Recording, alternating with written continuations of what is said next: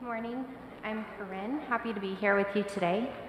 Today's reading is from Mark chapter 2, verses 1 through 12. And when he returned to Capernaum after some days, it was reported that he was at home, and many were gathered together, so that there was no more room, not even at the door. And he was preaching the word to them. And they came, bringing to him a paralytic carried by 4 men. And when they could not get near him because of the crowd, they removed the roof above him, and when they had made an opening, they let down the bed on which the paralytic lay. And when Jesus saw their faith, he said to the paralytic, "Son, your sins are forgiven." Now some of the scribes who were sitting there, questioning in their hearts, "Why does this man speak like that? He is blaspheming. Who can forgive sins but God alone?" And immediately Jesus, perceiving in his spirit that they thus questioned within themselves, said to them, "Why do you question these things in your hearts? Which is easier, to say to the paralytic, 'Your sins are forgiven,' or to say, 'Rise, take up your bed and walk'? But that you may know that the Son of Man has authority on earth to forgive sins." He said to the paralytic, "I say to you, rise, pick up your bed, and go home." And he rose and immediately picked up his bed and went out before them all, so that they were all amazed and glorified God, saying, "We never saw anything like this." Let's pray. Father God, thank you so much for your word and just the messages that you have for us in them. Father, I just pray that you open our hearts to those messages today and let each of us walk away with what we need to hear. I pray that everyone who is seeking you is able to seek you in the way that the men in this story did. Just finding whatever opening in any means possible to get close to you. And Father, I pray that our hearts are all opened to your love, so that when you say to each of us, "Get up and walk," we are able to do so in faith and to glorify you. We love you so much. We thank you for all of the things that you are doing for each of us each and every day. And it's in your Son's precious name I pray. Amen. Hello. Can you all hear me all right? Good. Well, it's a pleasure to be here once again with you guys on Sunday. For those of you who don't know me, my name is Josh. And for those of you tuning in maybe online for the first time, hi, I'm Josh. I'm one of the pastors here, and it is always a great privilege to preach, and it's also terrifying, of course, as it should be for anybody who is going to stand up and be delivering the Word of God to people. For the last year, we've kind of been hanging out underground, and I have seen a lot of names on like email lists, and we as elders go through every so often. We go through that list and pray for each person individually.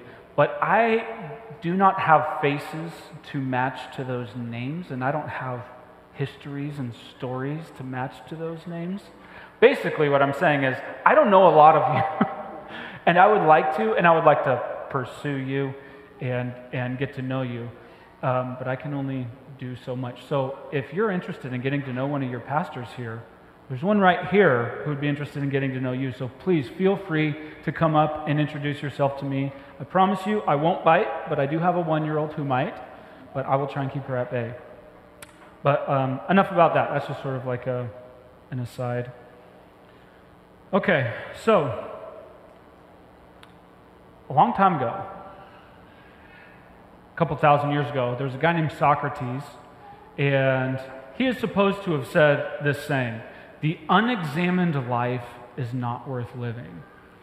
And by that, he essentially means that going through life assuming that everything you believe is already true is not that good of a life. It's much better to have a life in which you actually ask questions, where you assume, I could be wrong about some of the things that I believe, and I want to try and find answers to the deepest questions of life. And over time, his students started taking him up on this, and they formulated 4 essential questions that philosophers and people who are really deep thinkers, I guess you would say, trying to answer. And actually, every single culture and every single human being answers these questions.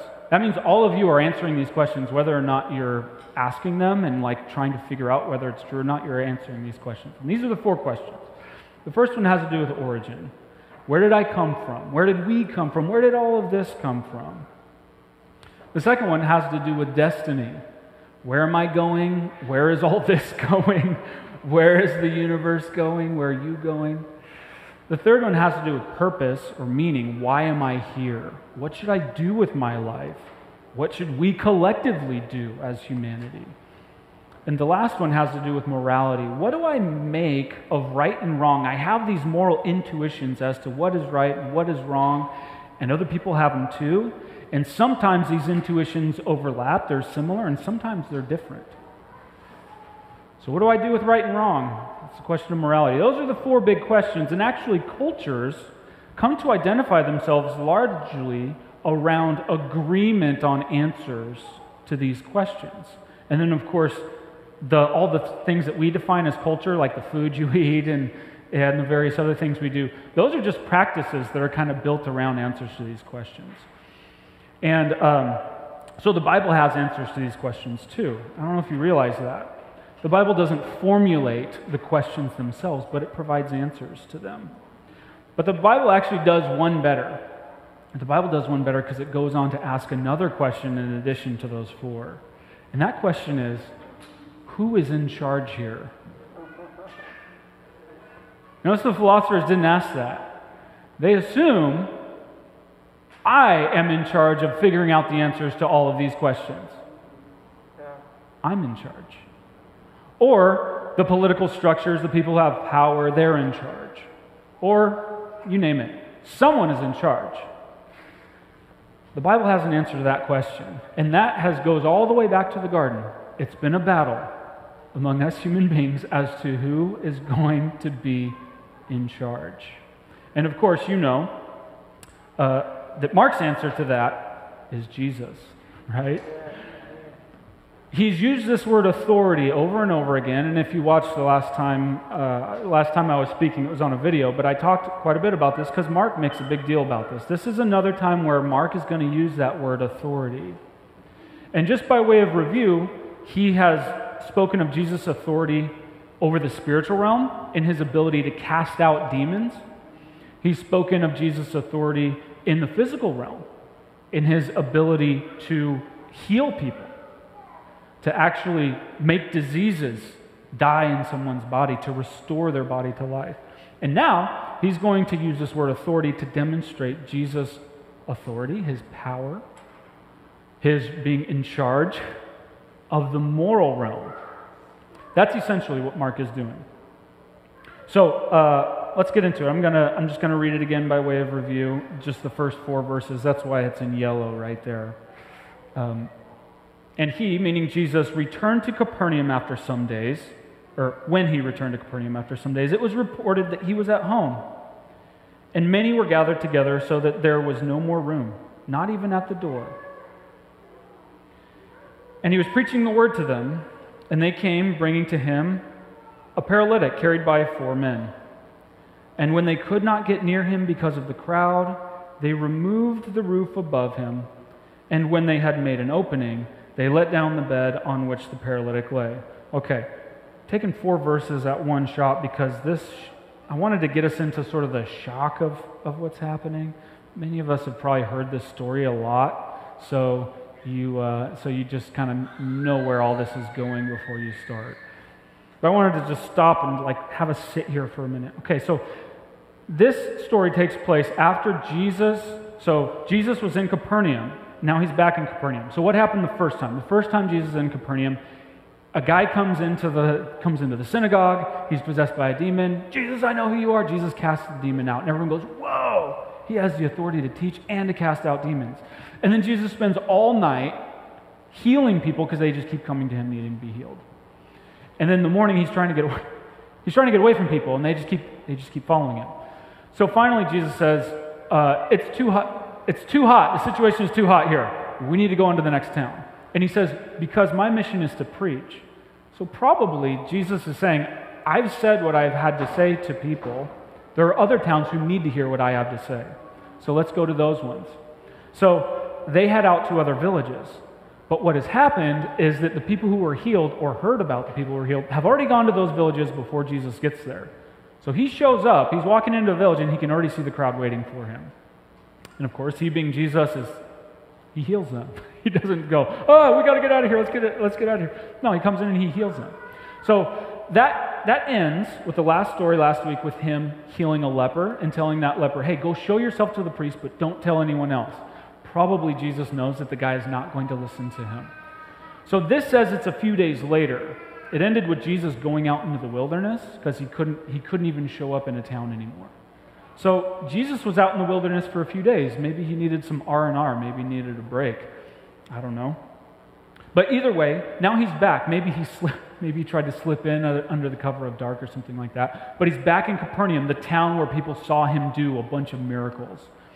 So you can imagine, like, let's put ourselves there. You get up one morning. Your friend comes and gets you up. Hey, did you hear the rabbi's back? What rabbi? Oh, the rabbi who healed people.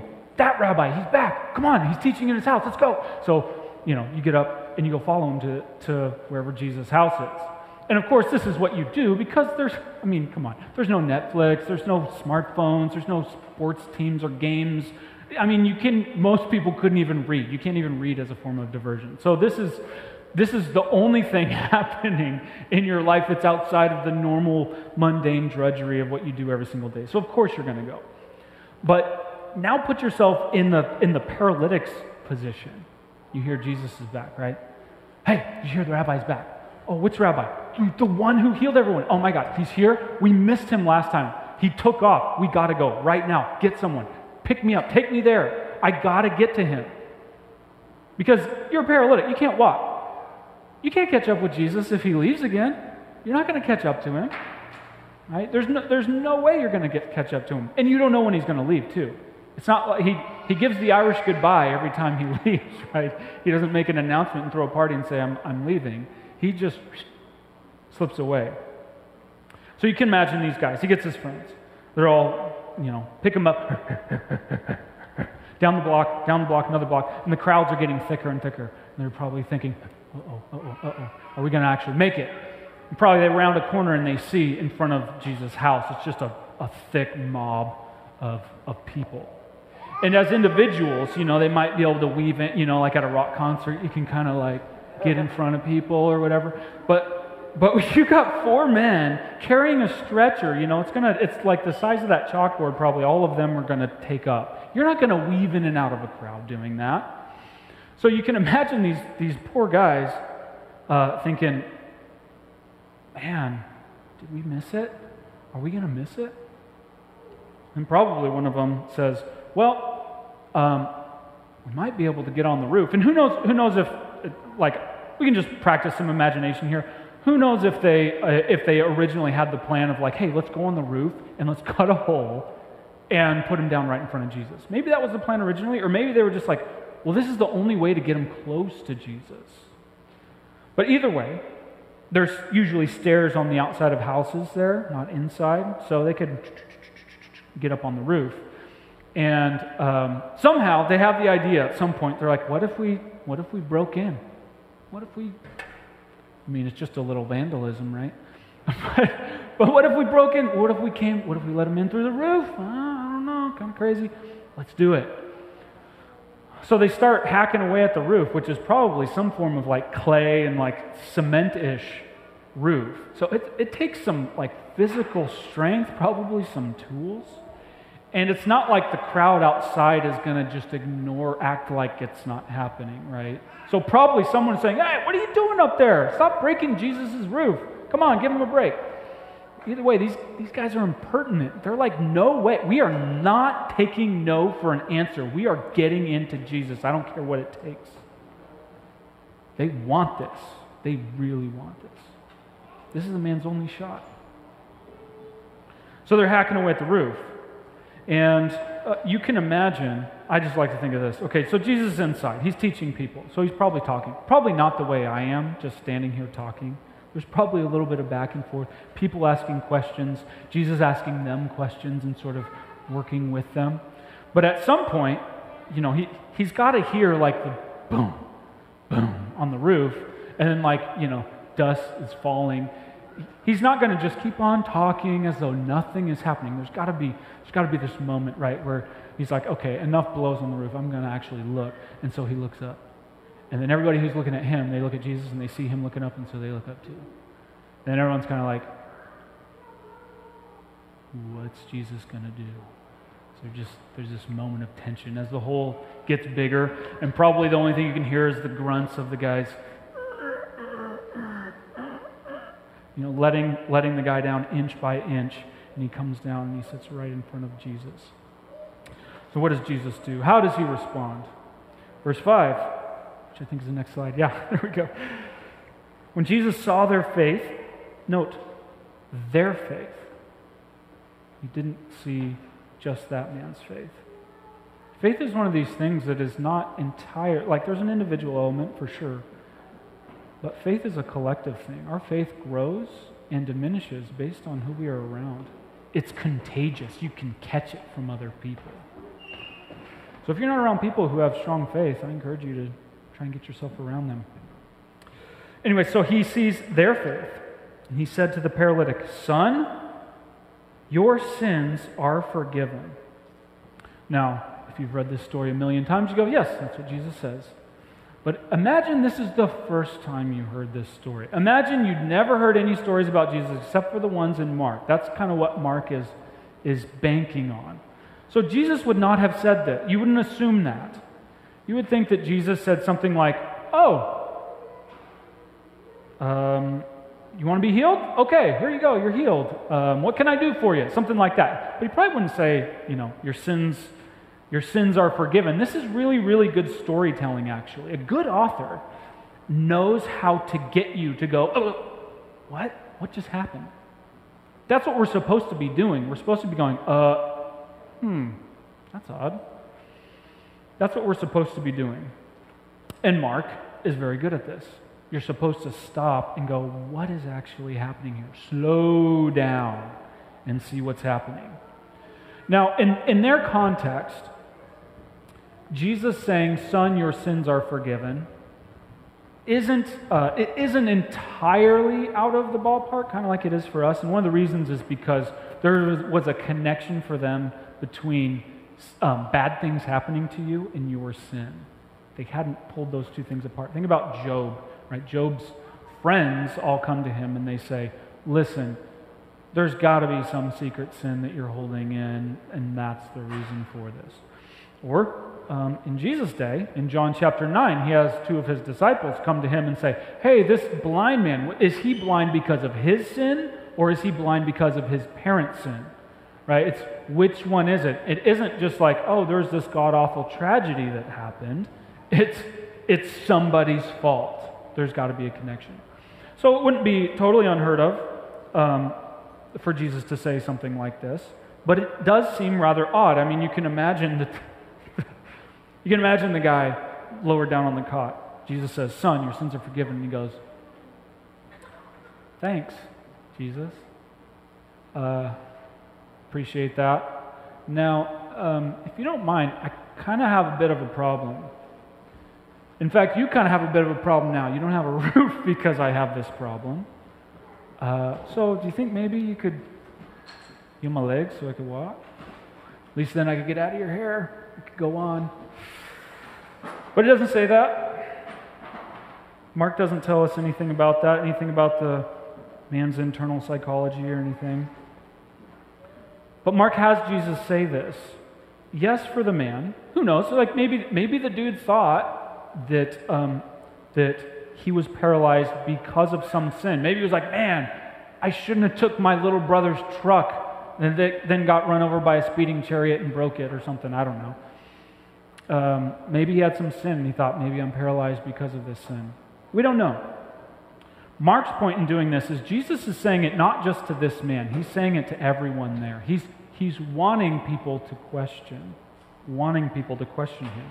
And here's how it looks in verse 6. Now some of the scribes were sitting there questioning in their hearts, "Why does this man speak like this? He is blaspheming. Who can forgive sins but God alone?" See, right here, this story marks a transition for Mark.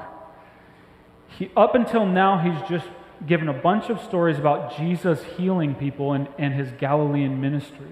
Now he's introducing a new set of characters, the scribes. And the scribes and the Pharisees and the lawyers are all people who are sort of the guardians of Torah at that time. And this is the beginning of multiple conflicts that Jesus is going to have with these leaders. And these conflicts are going to escalate and escalate throughout the rest of the book.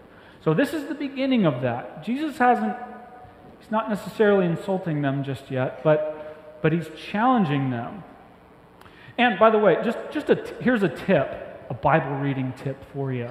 Not part of the main deal. This is a free one, though. Whenever you see people ask a question in the middle of a story like this, it's very likely that the author is telling you, you should be asking this question too.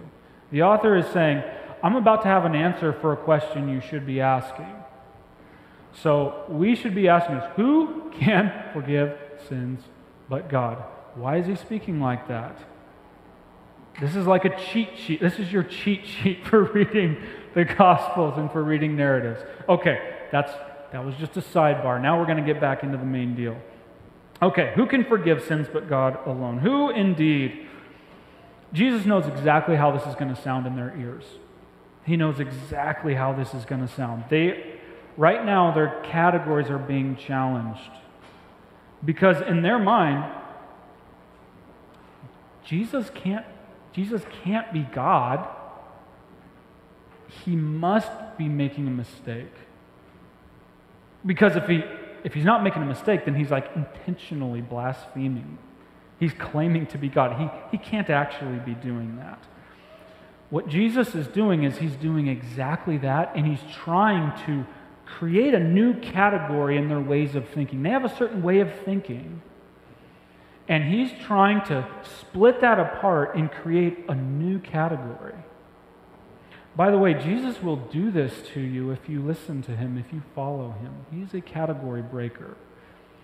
If you think that that Jesus is joining your team and he agrees with you rather than him calling you to join his team and you having to agree with him, you might need to rethink that. This is the whole authority in the Lord thing once again. But once again, that's another aside. Okay, so how is Jesus challenging their categories? Well, I'll put it to you like a syllogism. I think I have this. Is this on the next slide? Okay, next one. Sorry, I might have put this out of order. Okay. So a syllogism. You guys remember syllogisms? I don't know if you ever had a unit in logic, if you had philosophy or anything. A syllogism is a form of deductive reasoning. I know this is all Greek and boring. Hopefully it makes sense though. A syllogism is formed of at least two premises. This is true and this is true.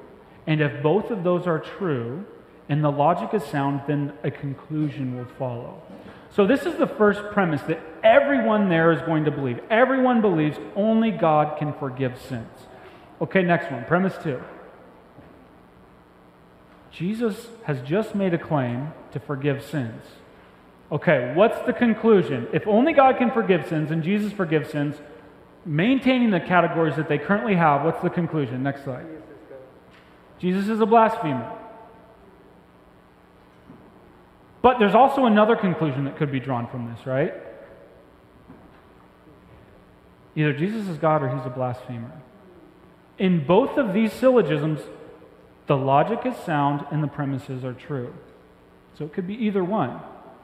Now, why are they not going to take this premise? They're going to prefer the first one. Well, because of their way of thinking. They actually have a hidden premise in here, which I think is on the next slide. No? Okay, sorry, that was that one. Next slide. Okay, third premise. God cannot become human. That's the assumption that they have that Jesus is trying to challenge. If you don't think God can become human, you cannot have Jesus as God as a conclusion. You have to say Jesus is a blasphemer. Sean can probably attest that most Muslims will hold on to that third premise and they will not let it go. And that's what keeps them from coming to Jesus. So Jesus is trying to create space in their minds to challenge that third premise And I think the next slide has God can become human.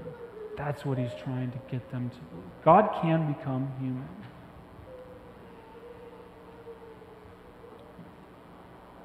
If God can become human, and all those three premises are true, then the conclusion is true. Jesus is God.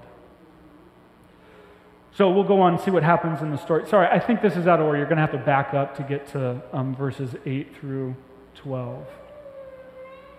Yeah, there we go. That's my fault, not the guy up there, just so you know. I'll take full blame of that one. Okay, and immediately, verse 8. Jesus, perceiving in his spirit that they thus questioned within themselves, said to them, "Why do you question these things in your heart? Which is easier to say to the paralytic, 'Your sins are forgiven,' or to say, 'Rise, take up your bed and walk'? But that you may know that the Son of Man has authority on earth to forgive sins," he said to the paralytic, "I say to you, rise, pick up your bed, and go home." And he rose and immediately picked up his bed and went out before them all, so that they were all amazed and glorified God, saying, "We never saw anything like this."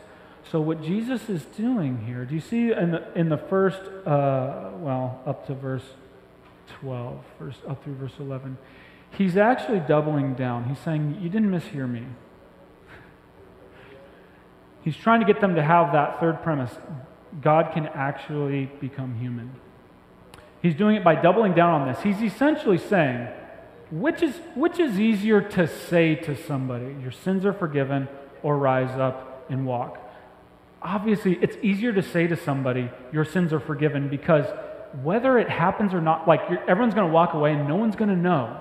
No one's going to know, did it work? Can't really tell. But if you say to him, "Rise and walk," and he does, everyone's going to know whether he does or he doesn't, right? Everybody's going to know that. And this isn't some kind of I have abdominal pain. Oh, the abdominal pain is gone. This is like somebody's legs literally don't work, and now they do. So it's either legit or it isn't. Nobody's going to walk away with a question in their mind. So Jesus is totally doubling down. He's saying, if this guy does not stand up and walk right now, then you are right. I'm a blasphemer.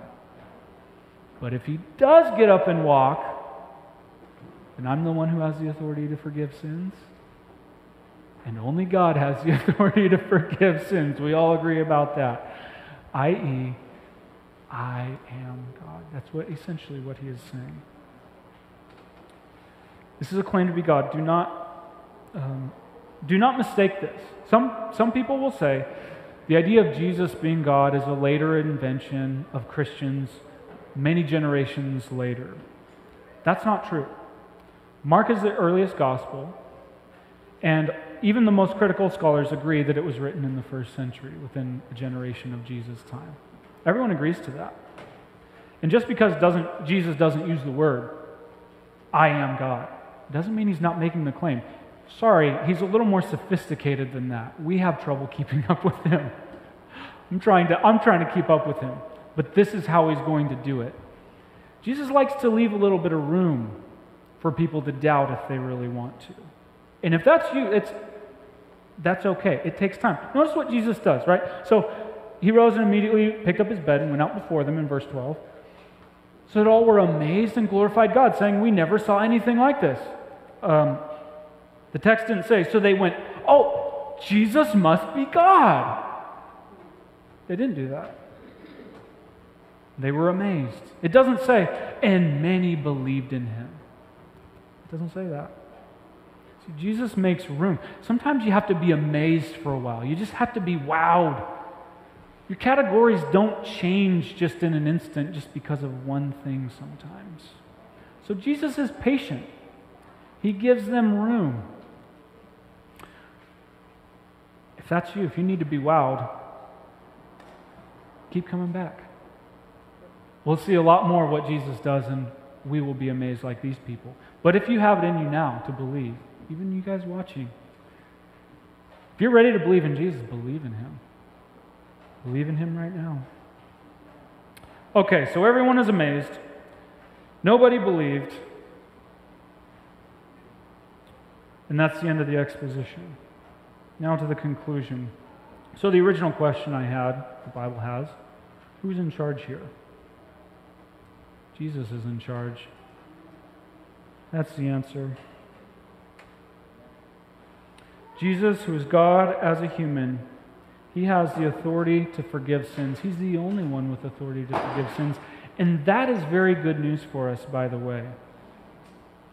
I'll give you a reason here. I think there's some slides. You're probably going to have to go through all that syllogism again to get to it for the conclusion.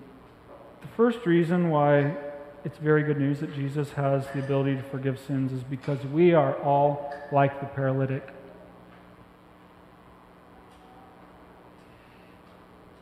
Yeah, I'm not seeing it. That's okay. Just keep it in your head. We're all like this paralytic. We are broken, and we can't fix ourselves. We're also like this paralytic in that we actually need to be forgiven. Our sins need to be forgiven. Remember a few weeks ago, very, very sad story. There's a guy in Georgia who struggled with sexual sin. And he took a gun and he killed a lot of people who worked at massage parlors because he struggled with this sin. He didn't accept Jesus' forgiveness.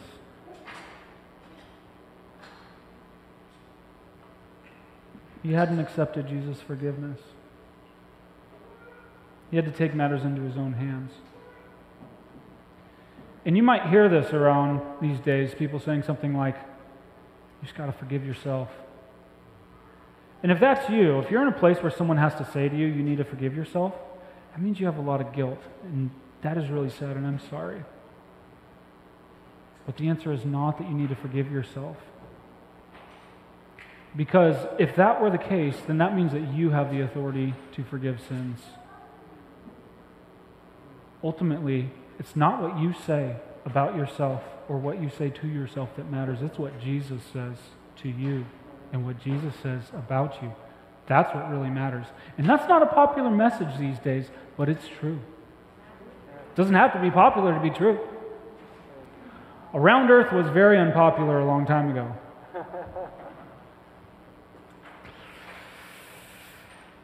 No, we need to accept Jesus' forgiveness. Here's another example. Have you ever heard of Jessica, I don't know how to say this name, is it Krug or Krug? I don't know. I don't see any hands being raised. But, so this was a lady who taught black history at George Washington University for several years. Until a few years ago, she stopped. And the reason why was because she had made up multiple stories about how she was African. First she was from North Africa, then she was from the Bronx, then she was from the Caribbean. She eventually came out and said, I've been making it all up, and I cancel myself, and everyone should cancel me too. Why would somebody do something like that? Why would somebody try to change their identity? I remember in high school, people would change their identity so that they could buy beer. You know, get the fake IDs, go get beer. This is something much deeper than that. Why would somebody do that? The answer is guilt. Someone knows they need forgiveness and they can't get it. Can't find forgiveness.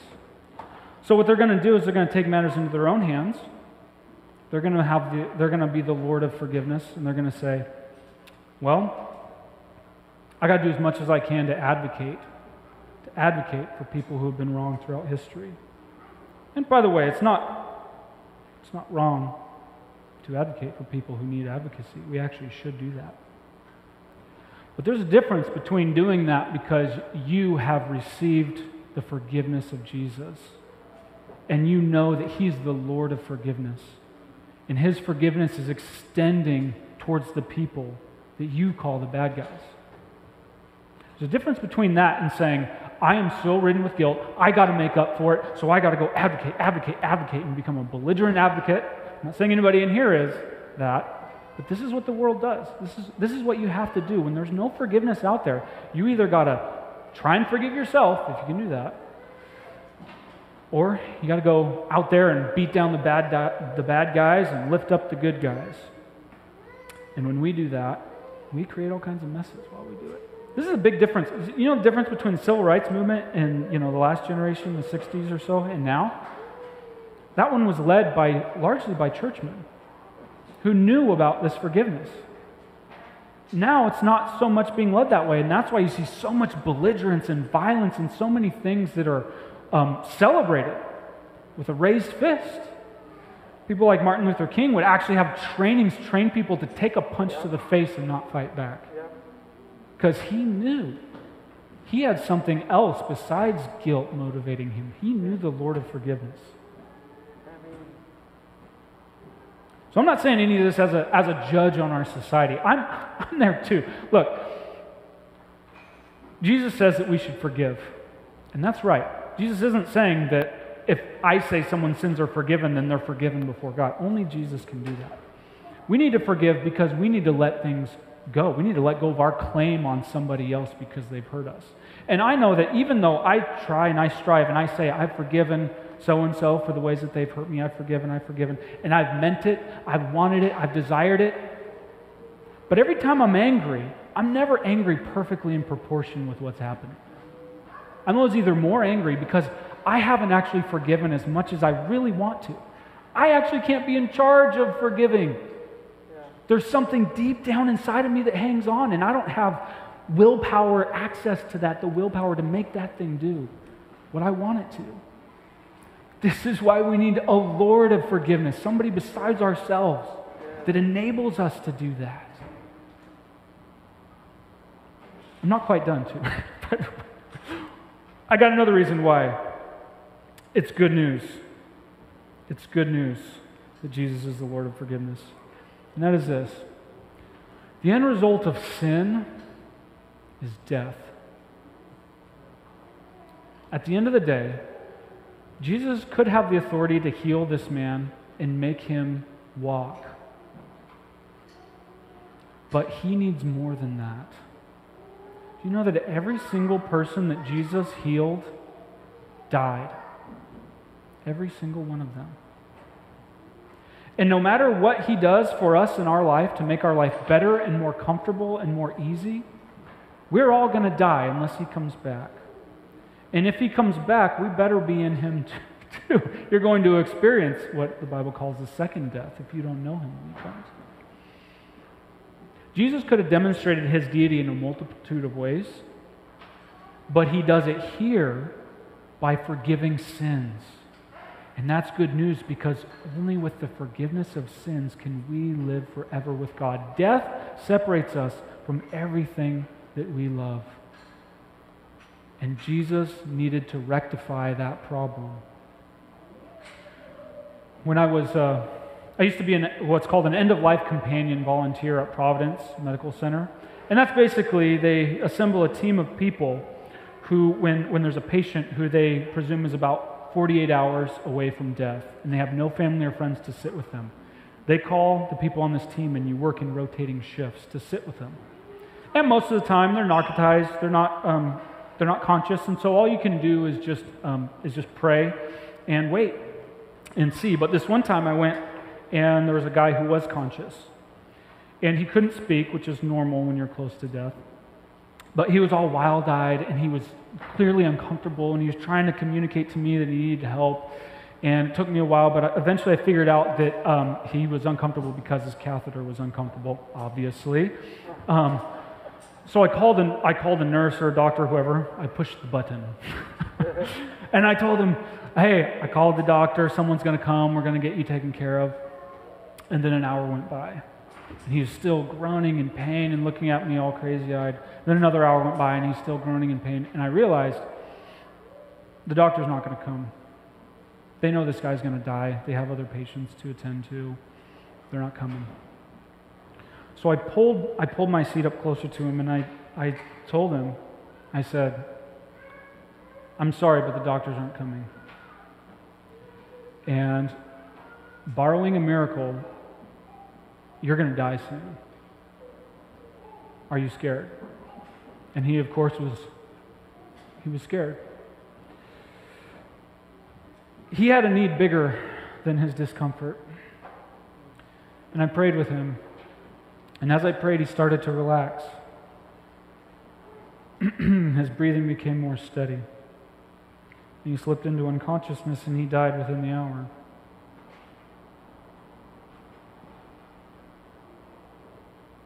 We fret an awful lot about our discomfort in this life, but we got a much bigger problem. Thank Jesus that He's taking care of the problem of death. We need Him to forgive our sins, to bring us to God, to give us eternal life. Because if this is all there is, then the people shouting and hooting and hollering to get everything they can out of this life, they're the ones who got it right. But they're wrong. Jesus is the one who got it right. Jesus is the one who got it right. And what's so awesome about Jesus is even though He's the one who has the authority to forgive sins, He could withhold it. He could have, the guys could have been banging on His roof, let the man down. He could have said, "Are you crazy? Why don't you come back later? Are you insane? Why did you do this? You broke my house." He doesn't do any of that. He forgives the guy's sins. Jesus loves it when people get downright undignified in coming to Him. He loves it when people are desperate for Him. So if you are desperate for Him, He's waiting for you. But even if you aren't, He's still waiting for you with open arms. He still looks at you. He looks at me. He looks at every single one of you. He looks at you watching online. And He says, your sins, they're forgiven. Your sins are forgiven.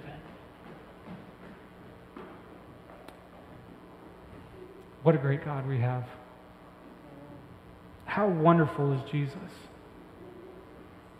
He looks at us and says, your sins are forgiven. He looks through the need that we think we have and looks at the one we actually have and says, that's the one I'm going to take care of. You don't know it yet. You don't know that that's what you really need, but I do, and I'm going to take care of it. He loves us that much. So if you're hearing this, and maybe this is the first time you're hearing this, maybe you say, I'm unworthy. You don't know what I've done. You don't know what I've done. I've done too many bad things. You're not the Lord of forgiveness. Jesus is, and He says your sins are forgiven. So come to Jesus. Come to Him right now. And maybe you're sitting here and you're saying, Josh, you're really excited. And I'm not. I've heard this a million times. Okay? It's nice that you're all excited, and I know, I've been thinking about this all week, and maybe this is the first time this week you're thinking about it. But still come to Jesus. Say, Lord, my heart isn't excited, but I know that it should be. I know that I should be excited about this. I know that I should be thrilled that this is how good you are. And come to Him right now. That's what He wants. That's what He always wants, is for us to come to Him. God exists as relationship, for relationship. He exists for love. And that's all He's really asking of us. He's asking for us our love. He's giving us His own in return.